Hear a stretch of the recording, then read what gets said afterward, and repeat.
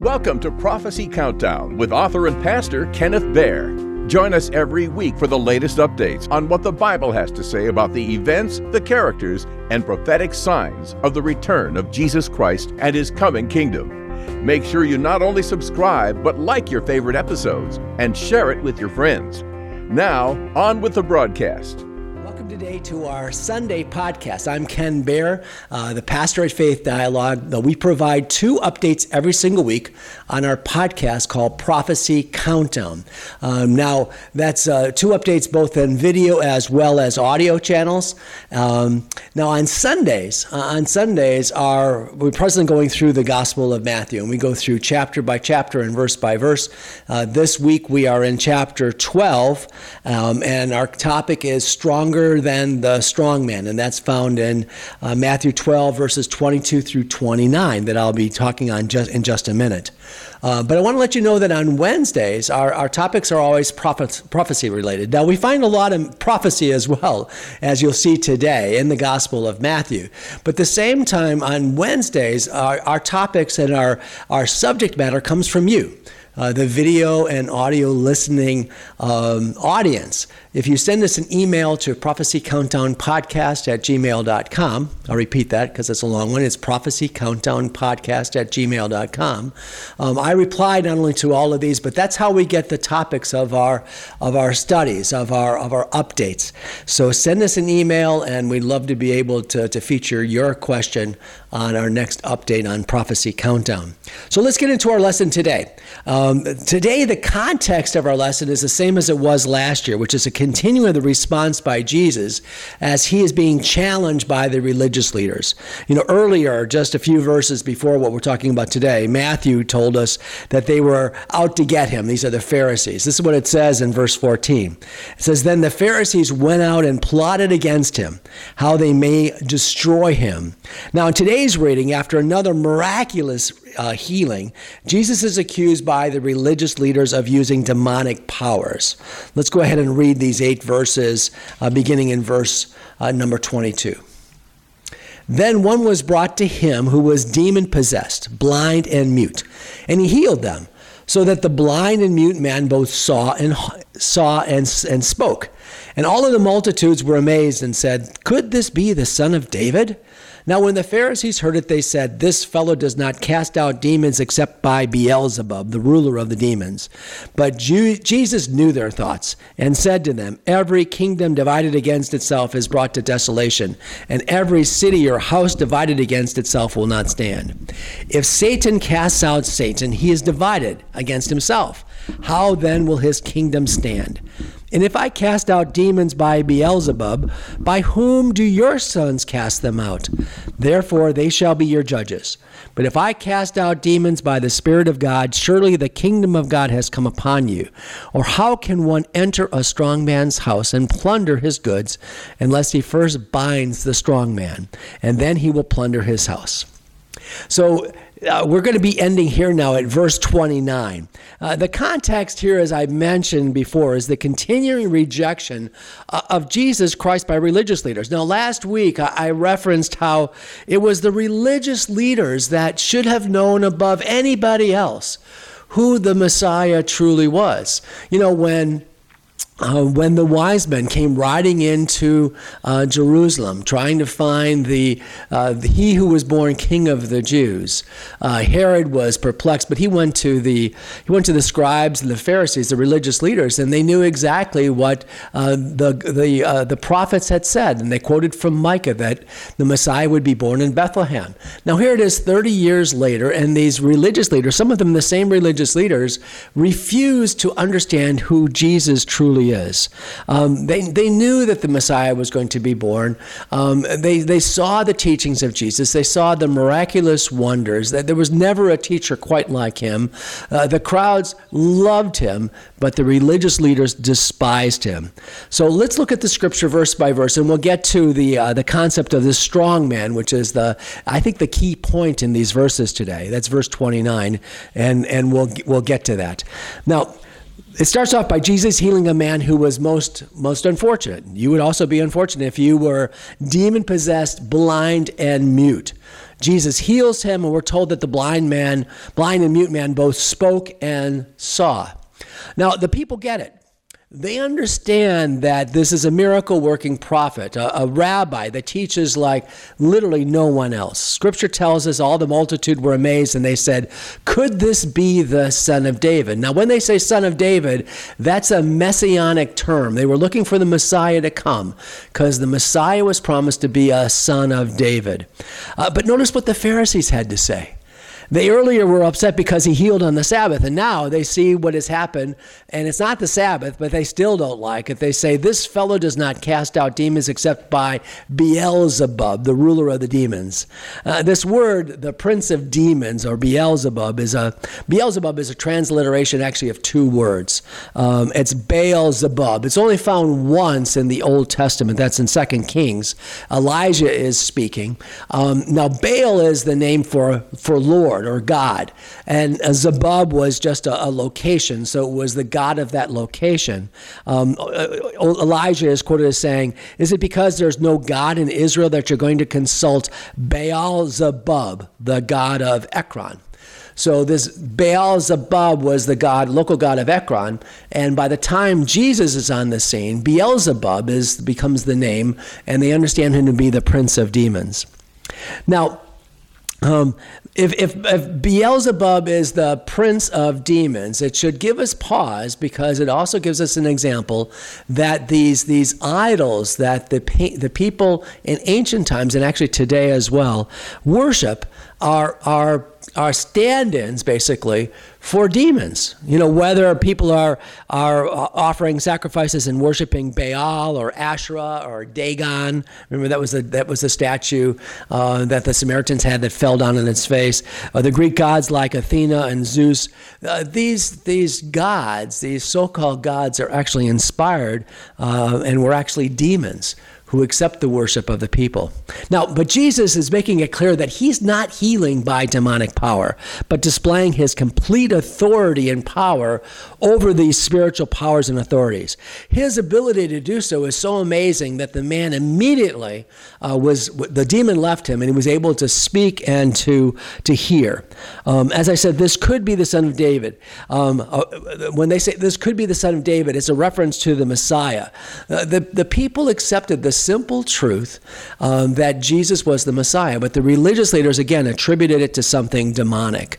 And that's why they say this fellow does not cast out demons except by Beelzebub. So Jesus responds to them. He knows what they're thinking. Of course, Jesus knows everything. Jesus knows what they're thinking. And that's what it says in verse 25. In fact, let me read you that passage again. Verse 25 says, "But Jesus knew their thoughts and said to them, 'Every kingdom divided against itself is brought to desolation, and every city or house divided itself will not stand. If Satan casts out Satan, he is divided against himself. How then will his kingdom stand?'" Which is a tremendous argument that Jesus brings forth. At the same time, he continues. Verse 27, Jesus says, "And if I cast out demons by Beelzebub, then by whom do your sons cast them out? Therefore they shall be your judges. But if I cast out demons by the Spirit of God, surely the kingdom of God has come upon you. Or how can one enter a strong man's house and plunder his goods unless he first binds the strong man, and then he'll plunder his house?" I wanted to get to that verse 29, the strong man, the topic of our message today. Again, the passage starts out with, but Jesus knew their thoughts. And we see this often in the Gospels, Matthew, Mark, Luke, and John. There were a number of scholars even to this day that debate how much Jesus actually knew and how much he humbled himself and withheld from himself. But I love his comment when he talks about the kingdom, because Jesus came preaching the kingdom of God. But there's another kingdom. Did you know that? There's another kingdom, the kingdom of Satan. And Jesus says this, he says, every kingdom divided itself is brought to desolation, and every city or house divided itself will not stand. Jesus is using logic on these accusers, and it made no sense for Satan to cast out Satan. That's dividing Satan. Why would he do that? The Pharisees, however, they don't even give a reply to this. They don't want to answer Jesus. Don't confuse, it's like today. Don't confuse the skeptics with facts, because they don't want to hear facts. They don't want to hear logic. They just want to go ahead in their unbelief. Then Jesus makes this another argument. He says, by whom do your sons cast them out? Now, this is a reference to the fact that at the time of Jesus, in fact, hundreds of years before that, there were Jewish exorcists. Some of these were like Pharisees and religious leaders and scribes, but many of them were just stand alone. They would go from town to town. They would be known by their ability to cast out demons. Now, most of them didn't do it very well. And in fact, their exorcism consisted not so much of calling on the power of God, but basically using herbs and other types of potions in order to cast out the demons. Now, let's get to this main point before we run out of time. Jesus says this. He says, but if I cast out demons by the Spirit of God, surely the kingdom of God has come upon you. Or how can one enter a strong man's house and plunder his goods unless he first binds the strong man? Then he will plunder his house. Jesus references the strong man. While the saying of Jesus is in the form of a parable, they knew exactly who Jesus is talking of when he mentions the strong man. The strong man was another way of referring to Satan, of Lucifer, the prince of demons. Jesus is making clear that he is stronger than the strong man. Jesus wasn't captive to the imaginations of the strong man or the imaginations of Satan under his power. Jesus is supreme. His message was, I'm not under Satan's power. Instead, I'm proving that I am stronger than him by casting him out who has been possessed. Now, this is a great lesson for us, and that's why I thought this was the major point of this passage today.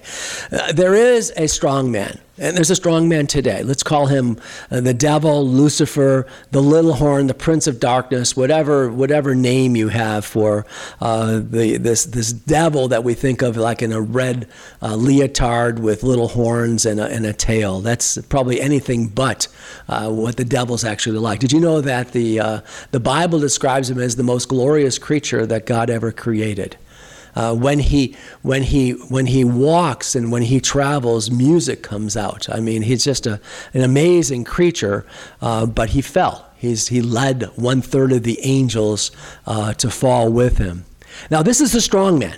Now, this strong man, this devil, the Satan, has power and authority, but it's limited. Jesus is stronger than the strong man, and we've been made sons of God. If you've accepted Jesus Christ as your Lord and Savior, if you know who Jesus is, there is nothing that you have to worry about the strong man.